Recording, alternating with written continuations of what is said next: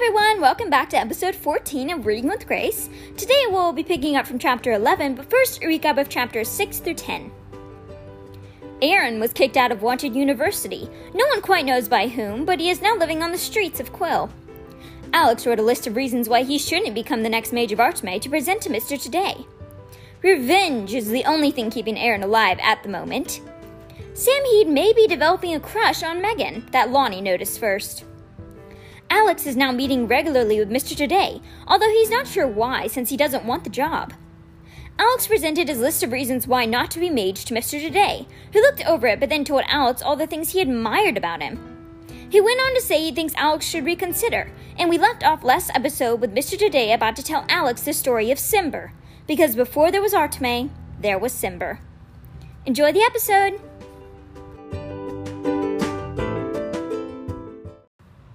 "11. In the beginning." The old mage, still sitting on the corner of his desk, had a familiar faraway look in his eyes. He thought about the beginning of Arteme. "I knew magic growing up. A few of us did, but we were largely an underground society on Warbler Island. Justine and I both could do it. I was better than she." Alex sat up. "Wait, Warbler Island?" Mr. Today nodded but didn't explain, choosing rather to continue with the story. "Once she and I moved here and we established Quill, the wall began to go up, which took years. Also during those early years, all the people were made to forget their past and their magical abilities. And Justine initiated the purge. You already know that eventually I became disillusioned with our motives and moved from Quill to this part of the island, and I lived in the little gray shack you saw when you first entered the gate." Alex nodded. "And you said something about Cimber?" "Ah, yes. One day I was down on the beach, feeling quite utterly alone in the world. I'd suppressed my artistic tendencies, accepting Justine's belief that creativity was a sign of weakness. But that day we'd had a rare bit of rain, and the entire stretch of sand was damp. I began to sculpt an animal once I'd seen in a book as a child, a cheetah. It was the most stunning creature I'd ever seen, and I still remember that picture as if it were here in front of me. I worked to recreate it all day, getting the curve of its back and roll of its shoulders, the strength and proportion of its hind legs just right, its face, its eyes, intelligent, powerful, fierce, but caring eyes. And then, on a whim, becoming uniquely inspired, I added wings. Perhaps I was feeling a bit caged in myself." He chuckled softly, lost in the memory for a moment. "When I knew that I had perfected each part of the creature, I preserved that part with magic, making its surface almost completely indestructible," he said, smiling proudly. "And then when I was quite finished, I brought it to life." "Wow," Alex whispered. "Cimber is made entirely out of sand?" "Indeed. Thus, Cimber lacks the spots that a cheetah normally has." Alex looked puzzled. "How did you bring him to life? I've never seen anyone do that before."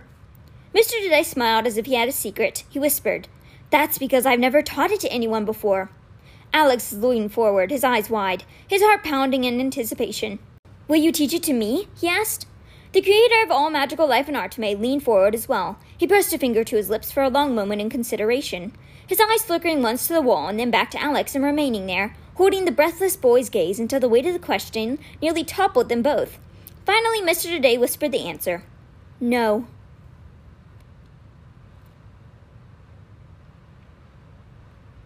"12. The slightest clue." Alex's face fell. He looked away. "Oh." He felt heat rising to his cheeks. Mr. Today's eyes were filled with pity. "I'm sorry," he said, and it came from somewhere deep, somewhere very sincere. "As much as I want to, my dear boy, I can't do it." "It's okay." Alex wished he could disappear into the chair cushion. Why did he even ask? Why would he think Mr. Today would teach him when he wouldn't teach anyone else? It felt almost as bad as when Miss Octavia told him he couldn't advance to magical warrior training last year. He raised his eyes to the old mage. "It's because I said I didn't want to be the next leader of Arteme, isn't it?" "Truthfully, yes," Mr. Today said, sitting back in his chair once again. "I made a promise to myself long ago that there would be certain spells, certain properties of our particular kind of magic, that I would not teach to anyone but my successor. I fear these abilities could get into the hands of the people who are incapable of using common sense, and who don't understand the value of that power." Mr. Today eased off the desk. "So as much as I trust you, I must save this particular secret for the right person. However," he said with a small smile, "I did give you the slightest clue." "You did? What was it?" But Mr. Today only smiled and changed the subject. "So now you know the story of Cimber, who remains one of my most incredible magical creations, and my dearest friend. His memory is impeccable, and everything he has experienced is captured in his inner senses. It didn't take him long at all to learn everything he knows. Such an amazing beast. He can see and hear better than any human or animal. He is capable of emotion, as you've witnessed more than once, and he is loyal to the end. He gave a wiry smile and added, "You may have noticed that Simber cannot perform magic, though many of my other creatures can. I didn't think of it at the time, he being my first, and now it's too late, but he hardly has the need for it. The only other thing I didn't anticipate was that he would grow. I created him life-size, but he grew as if he were a newborn on that first day. I'm grateful for it now, but there was a time when I wondered if he'd ever stop." "Wow," Alex said. "And he did stop, or is he still growing?" He couldn't imagine Simber getting any bigger. "Oh, he stopped," Mr. Today said, laughing, "thankfully." "And you created Miss Octavia too? Is she also made out of sand?" "Oh, Octavia, such a delightful creature," Mr. Today said, his hands clasped together. "No, she's not made of sand. She was a different sort of sculpture experiment. Simber is of the earth, Octavia is of the water, clay, seaweed, lily pads, shells, that sort of thing. So her parts aren't real? Like, not from a real octopus or alligator?" "Good heavens, no. I'd never behead a living creature to create something magical. How heartless." Mr. Today clutched his robe dramatically. "No, she is purely fabricated, but I'm worried that you can't tell." "I can't. Honest, she's amazing." "Don't tell her I told you, but her eyeglasses are purely for show. She's quite vain about them," he chuckled. Alex grinned, and then he grew thoughtful. "Why can't Miss Octavia or Simber or Florence be the next leader of Arteme?" Alex asked. Mr. Today was taken aback, as if the answer was obvious. "Why, because, my dear boy, they were created by me. They exist only at my command." Alex furrowed his brow. "So how did they die? Or don't they?" "Aha! Another excellent question," Mr. Today said, smiling. Alex waited, and when Mr. Today didn't speak, he said, "Aw, another secret?" Alex grinned in spite of his disappointment. He was glad Mr. Today wasn't mad at him for turning down the job, but now he wondered who Mr. Today would choose instead. Who would get to know the answers to these secrets? And he had to admit, the thought of one of his peers getting this information, getting to spend so much time learning from this most amazing person who created all of these incredible things, and who was getting ready to hand over the key to this world? Well, that brought the slightest twinge of jealousy to Alex's heart. Like maybe he was missing out on the greatest opportunity of his life.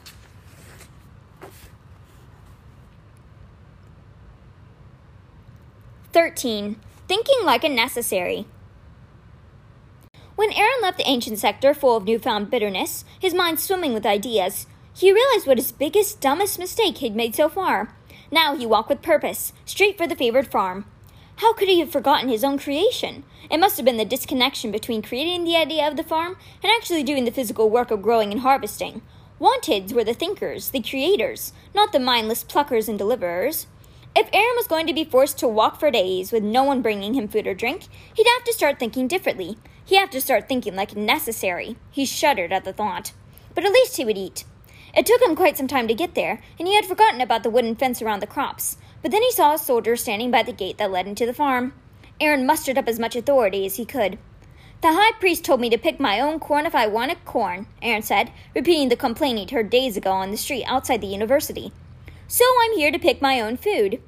The military soldier eyed Aaron suspiciously for a moment. Then he stepped aside. "Limit is 4 items, total, not each." "All right." Aaron stepped into the garden, and the smell of fresh fruits and vegetables was the most amazing thing he'd smelled in months. It nearly covered up the rotten stench from alongside the road. He inhaled, and then trying not to seem too desperate, he quickly scanned the rows of the farm, digging through his memory for the layout he designed, wondering where the coconut trees and watermelon plants ended up. Finally, he found them on the opposite ends of the farm. He gathered up one of each and sat down under the coconut tree, a rare shady spot in Quill, but he couldn't get the coconut to crack open, so he pounded his fist into the watermelon, finally breaking it, feeling like he also broke his hand in the process. But it didn't matter. He dug into the pink flesh and slurped it, seeds and all. It wasn't as refreshing as water, but it would have to do. When finished, he wiped his sticky hands in the grass and his chin on the shirt, and tossed the watermelon rinds into the giant raspberry bush. Then he took 2 more watermelons and 2 ears of corn, leaving the useless coconut behind. He made sure he had no signs of watermelon juice on his shirt, and then he headed out past the guard, obediently showing the food. The soldier patted down Aaron's book bag and let him pass without a word. When Aaron got to the street, he breathed a sigh of relief, and he wandered past the military housing sector, his arms aching from the weight of the watermelons. He stopped to rest and gaze at the governor's homes. There were 6 best houses in Quill, not counting the High Priestess Palace. Aaron burned with anger when he thought about how his hopes to live in one of those these days had been so violently dashed. He wondered if Governor Strang might be persuaded to let on Aaron's side. Strang had liked Aaron before everything fell apart, but Aaron hadn't seen him in a while. Perhaps he was home today, but then Aaron looked at himself, dirty, smelling, wandering aimlessly. He was sure the governors all knew about him getting kicked out of the university. They were probably behind it, along with Haluki. Aaron turned his gaze to Haluki's house as a drop of sweat made a shiny line from his temple to his jaw. 2 buckets of water sat on the step by the door, having been delivered recently, no doubt, tempting him. He swallowed reflexively, but the sticky sweetness of the watermelon had left his mouth drier than before. It was not worth trying to steal from a governor, much less the high priest, no matter how crazy with thirst he was. He'd be put in jail for years for that. Aaron narrowed his eyes, hating everything about the house and its occupants. And then his eyes widened, and his hatred for the house trickled away. "Wait a second," he said softly. "If Miss Haluki and the 2 children are in Arteme, and the High Priest Haluki's in the palace, who is living in the Haluki's house?" "Great land of Quill," Aaron whispered. "That's it!"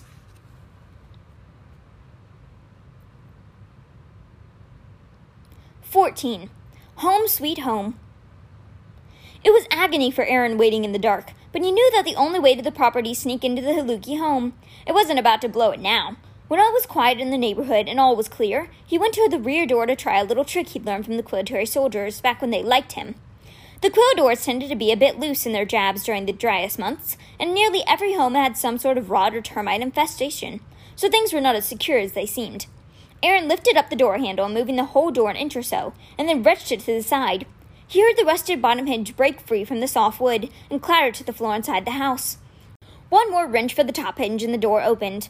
Aaron grabbed his watermelons and went inside, setting them on the table. Then he maneuvered the door closed again and leaned against it, breathing hard. He had never been so lightheaded in all of his life. He went to the front door, unlocked and opened it, and peered outside to make sure no one was about. When he was certain he wasn't being watched, he brought the precious water inside. In the kitchen he took a cup, and with a shaky hand dipped it in it and drank heartily. He dipped the cup in a second time, knowing he should try to preserve the water, but not caring at this particular moment. 2 large buckets of water, all to himself for an entire week. It was the best possible reward for all punishment he'd taken recently. When he had cleaned himself up, he made his way to the bedroom and collapsed on the mattress, not unlike the kind he'd had at university, and fell asleep. In the morning, when the sunlight streamed in through the dusty windows, and the heat of the day was not yet upon the land of Quill, Aaron rose. He took stock of the Haluki's provisions, which were shockingly plentiful. They had an entire shelf of cooking and baking materials, a shelf containing large sacks of rice, beans, and peanuts, and a shelf of dried herbs and oils. Aaron stared at the abundance. Growing up in a necessary house and then going straight to university, where his meals were served in cafeteria, he had none of these extras just lying around. Aaron glanced over his shoulder, even though he knew no one was in the house. It was more out of habit, or perhaps because he knew he was doing something terribly against the law. Just being here made them worthy of life in jail, or worse. But he also felt strangely confident about not getting caught. It was clear from looking around that the Halukis had closed up the house as if leaving permanently, which rarely happened in the past before Arteme, except when the last of the family had been sent to the ancient sector, and even then, there was another family eagerly waiting to move in. But now with people vacating daily and moving to Arteme, and with all the added confusion in Quill these days, Aaron felt that if he were careful to come and go through the back door and limit his outdoor movement after dark, then he could get away with living here for quite some time.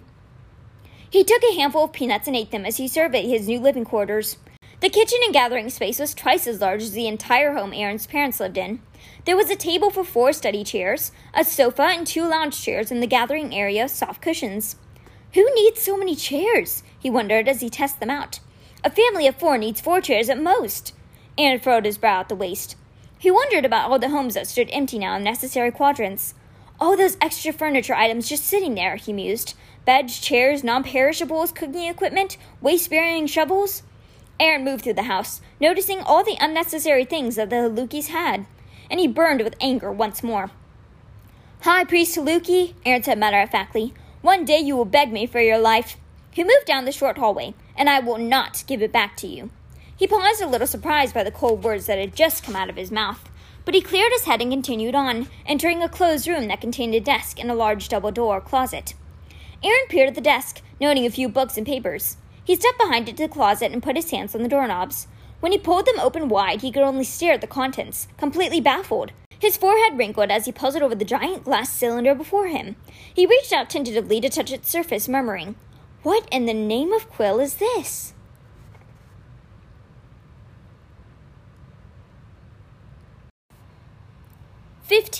A skirmish. Coming toward the gate, everyone in Arteme still called it the gate, out of habit even though the gate was no longer there, were two hulking, serious types from Quill. Fresh out of the university, RJ guessed to Tina, one of her companion Gerinos, as the young men approached. Not wearing quilletary garb, no book bags, a bit tired around the eyes, but pale, Tina murmured. Definitely indoor workers, not old enough to have children in here, though. She and RJ stood, snorting a few times for effect. The two stepped closer uneasily. "We're here to see our brothers," one said. "What are your names?" Tina asked politely enough. "Dreg Crandall," said the taller one. "Crawledge Prize," said the other, whose hair curled around his ears and dripped with sweat. "And you're here to see—" RJ was skeptical. "Crandall and Prize? They had the same last names as two of the governors. As far as she knew, the Halukis were the only governors' families here, but RJ certainly didn't know everyone in Arteme. "Our brothers," Crandall said again, impatiently this time. He scratched a small scab on his neck. RJ and Tina stood aside. "Do you know where to find them?" "We'll find them," Price said. He and Crandall passed through the opening and strode quickly to the footpath, looking a bit startled by the bright colors as they gazed left and right at the people milling about, munching on breakfast pastries, and strolling across the grass. "Keep an eye on them," RJ said to the other two Gerinos, whose names were Opal and Penelope. "Be ready to call for help if necessary." Moments later, angry shouts rang out from near the lawn from the mansion. Crandall and Price had approached a group of necessaries and were attempting to yank two of them away. "Come on," Price said, trying to get the necessary to be quiet. "Your little vacation is over. You are required in Quadrant 1. "No, stop! Help me!" the necessary shouted, catching the attention of two teachers, Mr. Appleblossom and Miss Claire Morning, who were enjoying a rather spirited discussion of musicals versus plays nearby. Mr. Appleblossom bounded over, and Miss Morning kept up easily with her long strides. "What's going on?" Miss Morning asked, her normally kind voice quite curt this morning. The necessary tried to yank his arm away. "They're trying to force us back to work in Quill," he said, breathless. "They have duties," said Crandall. He glared at the other two teachers, who looked fairly harmless to him. He took a better grip of the arm he was holding and turned toward the gate. "Come on," he growled. Mr. Appleblossom spoke up. "Your pompousness' attitude is bore. Now kindly take yourselves right out the door." Price stared at the theater instructor. "What?" he asked, for Mr. Appleblosom's manner of speaking in rhyme took some getting used to. "Out and out, away, away, away. Do not return again another day." Mr. Appleblossom gestured impatiently toward the gate, and even stopped his foot. Crandall, face turning red, let go of the necessary and turned toward Mr. Appleblossom. He hovered over the little instructor, his hands balling into fists. Mr. Appleblosom's eyes narrowed. A small smile played on Miss Morning's lips as she watched. Crandall glanced at Prize, and they both looked at Mr. Appleblossom. Just as Crandall pulled his arm back for a swing, he jumped back in surprise. "Ouch!" he cried, spinning around. "Ow!" He looked this way and that, his eyes wild, his hands swatting at his body. Soon Crawledge Prize was hopping and exclaiming in pain as well. Miss Morning's smile turned to a look of surprise, for she had not released a spell, and neither had Mr. Appleblossom as far as she could tell. As the two Wanteds gave up and ran for the gate, Miss Morning spied the instigators, Cole Wicket and Megan Ranger, who had been meeting on the lawn, a short distance away, and now came running toward them. "Are you all right?" Megan asked. Mr. Appleblossom watched the two governor's sons until they were out of sight in Quill. He lifted his hand to his forehead and patted away any sweat that might have formed, though everyone suspected it was more of an act than a necessary gesture. "I'm well," he said, finally turning to the students. "The ruffians have fled to Quill." He turned to the necessaries. "Now you two friends are quite shaken, perhaps. A fizzy drink might calm you, if you will, please, Claire. I must to class with these two chaps."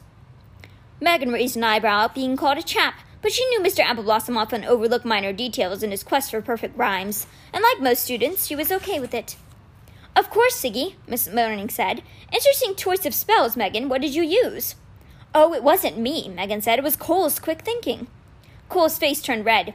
"Fire ants," he said. "It'll wear off in 15 minutes or so." "I doubt they'll try that again," Megan said. Miss Morning nodded, but her face was troubled. "I'm glad it wasn't a permanent spell, or we might be in more than we wished for." She led the necessaries toward the mansion's kitchen, while Mr. Appleblossom, Cole, and Megan headed for the tubes to the theater.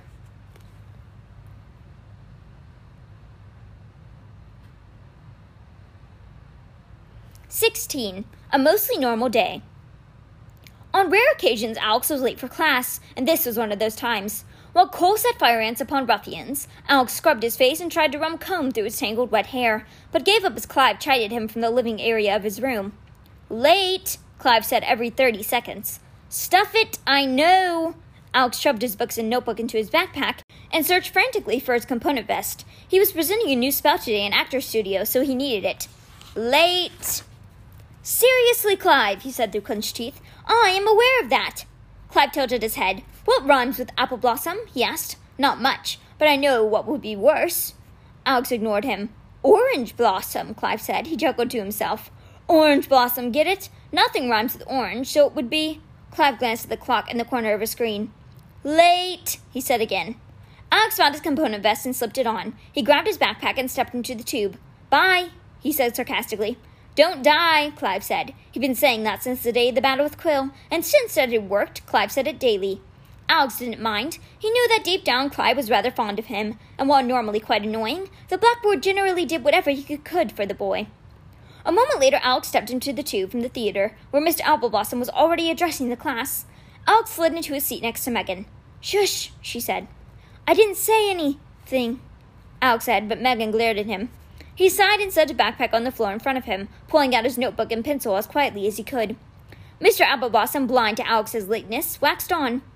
"In times like these I do despair this place. Kerfuffles and commotion follow me. But one must hurly-burly through the race, for flipper, flap, and ruction never be." Alex blinked. He raised an eyebrow at Megan, but dared not to speak. She scribbled in his notebook. "There was a skirmish on the lawn this morning." She turned her attention back to the instructor. Alex's eyes widened. He scribbled back. "Who's flipper, flack, and ruction?" He poked the corner of her notebook into Megan's leg to get her attention. Megan let out a frustrated breath and read the note. "Shh," she said, and pushed it away again. Alex, who hadn't said a word, wrote, "I am not making any noise, so stop shushing me." He poked it into her leg again. Megan ignored him. Alex gave up and listened as Mr. Appleblossom talked about their next production. And Then Everyone Dies, the end. Another Appleblossom original. A musical comedy this time, basically loosed on the purge, which sounded kind of weird. Sam Heed, leaning forward in his seat, was nearly drooling over the lead part already. After the announcement came spells time, wherein a few students introduced their latest theater spells to Mr. Appleblossom in the class. A few were fairly useless, but Alex and Lonnie tended to offer a decent lot that were sometimes practical for everyday life in theater, and sometimes potentially lethal. Should Arteme be forced to fight again? Today, Lonnie's spell was a practical one. She said it was a seek spell, and explained that if an actor missed his cue and was unable to be found, Mr. Appleblossom only needed to touch something that the actor had created and say, "Seek," silently, and a ball of light would fetch the missing student. When the actor caught the ball of light, it would explode, briefly displaying, like a picture, that created element that Mr. Appleblossom had touched. The wayward actor would then be able to decipher who was summoning, and simply follow the direction to where the light came from. To demonstrate, Lonnie picked up one of Mr. Appleblosom's older scripts that he'd lent her. She closed her eyes, imagined the silent verbal component, and a bright ball of light shot out directly from the script to Mr. Appleblossom. It hovered until the instructor reached out for it, and then it exploded, and a lighted picture of the astonishing adventures of Breakfast and Pearflower appeared in the air, and melted away a moment later.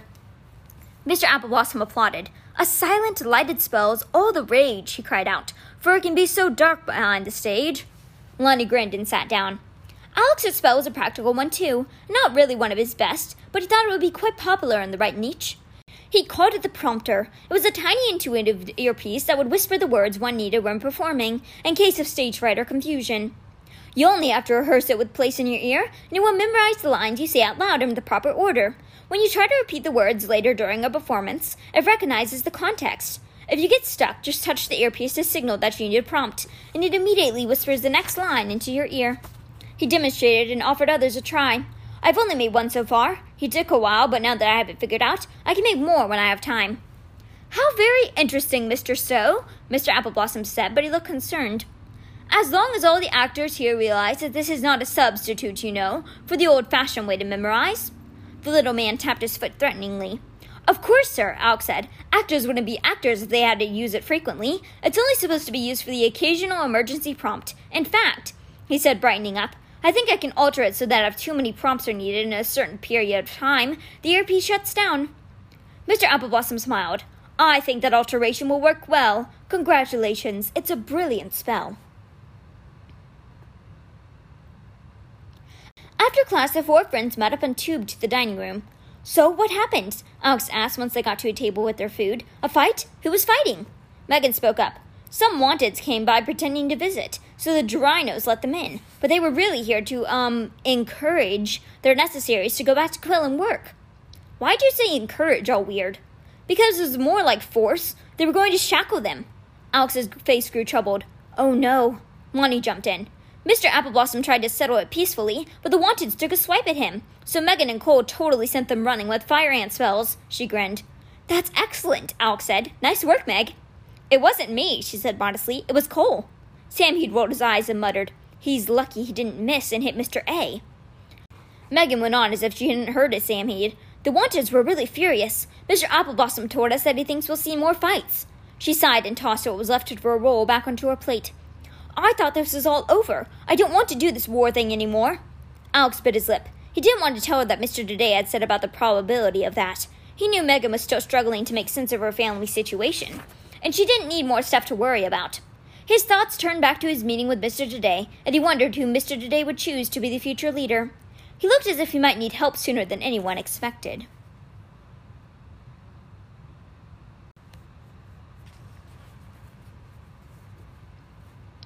"17. Born to Spy." Okay, Mr. Broody Pants, spill it, Lonnie said to Alex as the four of them sat in the booth in the lounge one afternoon. Sean, who sometimes joined them for afternoon snacks, was nowhere to be found. Samheed smirked. Megan, swirling a mug of hot chocolate, tilted her head, puzzled. Spill what? Alex looked crossly at her. You always think you know things.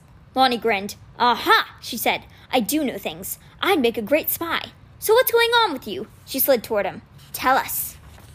Yeah, Megan said. I've been meaning to ask. What have you been talking with Mr. Today about? Is that what's up? Nothing's up, Alex said. Stop bucking me. Samheed, watching all of this, crossed his arms over his chest and settled back into his seat as the girls stared Alex down. Alex flashed Samheed a helpless look, but Samheed just shrugged. You're on your own. Alex leaned back and let his hand flop against the booth cushion. Fine, he said with a sigh. Mr. Today wants to take a holiday, and he needs somebody to, I don't know, sort of help Miss Morning to run the place, I guess. Ooh, a holiday, Megan said dreamily. Nobody ever does that. Where is there to go? I thought holidays were only in books. Lana's lips parted in surprise. So, he wants you? She said softly. Well, he mentioned something like that, but I said no thanks. Alex turned to Megan. He wants to go back to the island where he grew up. Sammy narrowed his eyes. He wasn't born here. I guess not, Alex said. He didn't know how much Mr. Today wanted him to say, so he remained vague. Why did you say no? Lonnie's eyes blazed. Alex looked at her surprised. Because I'd be a terrible leader. What? Megan exclaimed. No, you wouldn't. Don't be so thick. She sat back on her seat. Besides, this place practically rides itself by now, doesn't it? And it's just for a holiday. What's that, a few weeks maybe? Alex scowled at the table and said nothing. Lonnie stared at Alex. Megan looked at Samheed and then back at Alex. Oh, so not a few weeks? Lonnie said. Longer then? Samheed leaned forward, elbows on the table. All right, Stowe, what's this really about? Alex, feeling a headache coming on, pressed his fingers to his temples. For some stupid reason, Mr. Today thought I would make a good future leader, a permanent one after he, gets too old, like in 10 years. So he wanted to start training me, a bit at a time now, so I can help Miss Morning while he's on his little holiday, and then slowly take over some other things, because Miss Morning doesn't want the job permanently. But I said no, because I'd stink at it, so that's it, okay? Can we drop it? Samheed stared, mouth open. Lonnie sat quiet, the corners of her lips twitching downward, eyes trained to a nebulous spot across the room. Megan grinned, patting Alex's arm. That is quite hilarious, she said. Good one, Al. Everyone was awkwardly silent. Megan's smile slowly disappeared. She looked from face to face. Not a joke? She asked. Alex shook his head slightly. Lonnie nudged Samheed, indicating she wanted out of the booth. I have to go, she said, her voice wavering. When Samheed saw the look on her face, he scrambled to his feet so she could slide out. She shoved past him and ran to the tubes, leaving the others staring, speechless. Alex just sat there. Did I miss something? What just happened? He asked. Is she sick? Megan shrugged, mystified. Samheed, still standing, looked at Alex and finally shrugged. I guess I'll go see if she's okay then, he said. He turned, strode quickly to the tubes, and disappeared.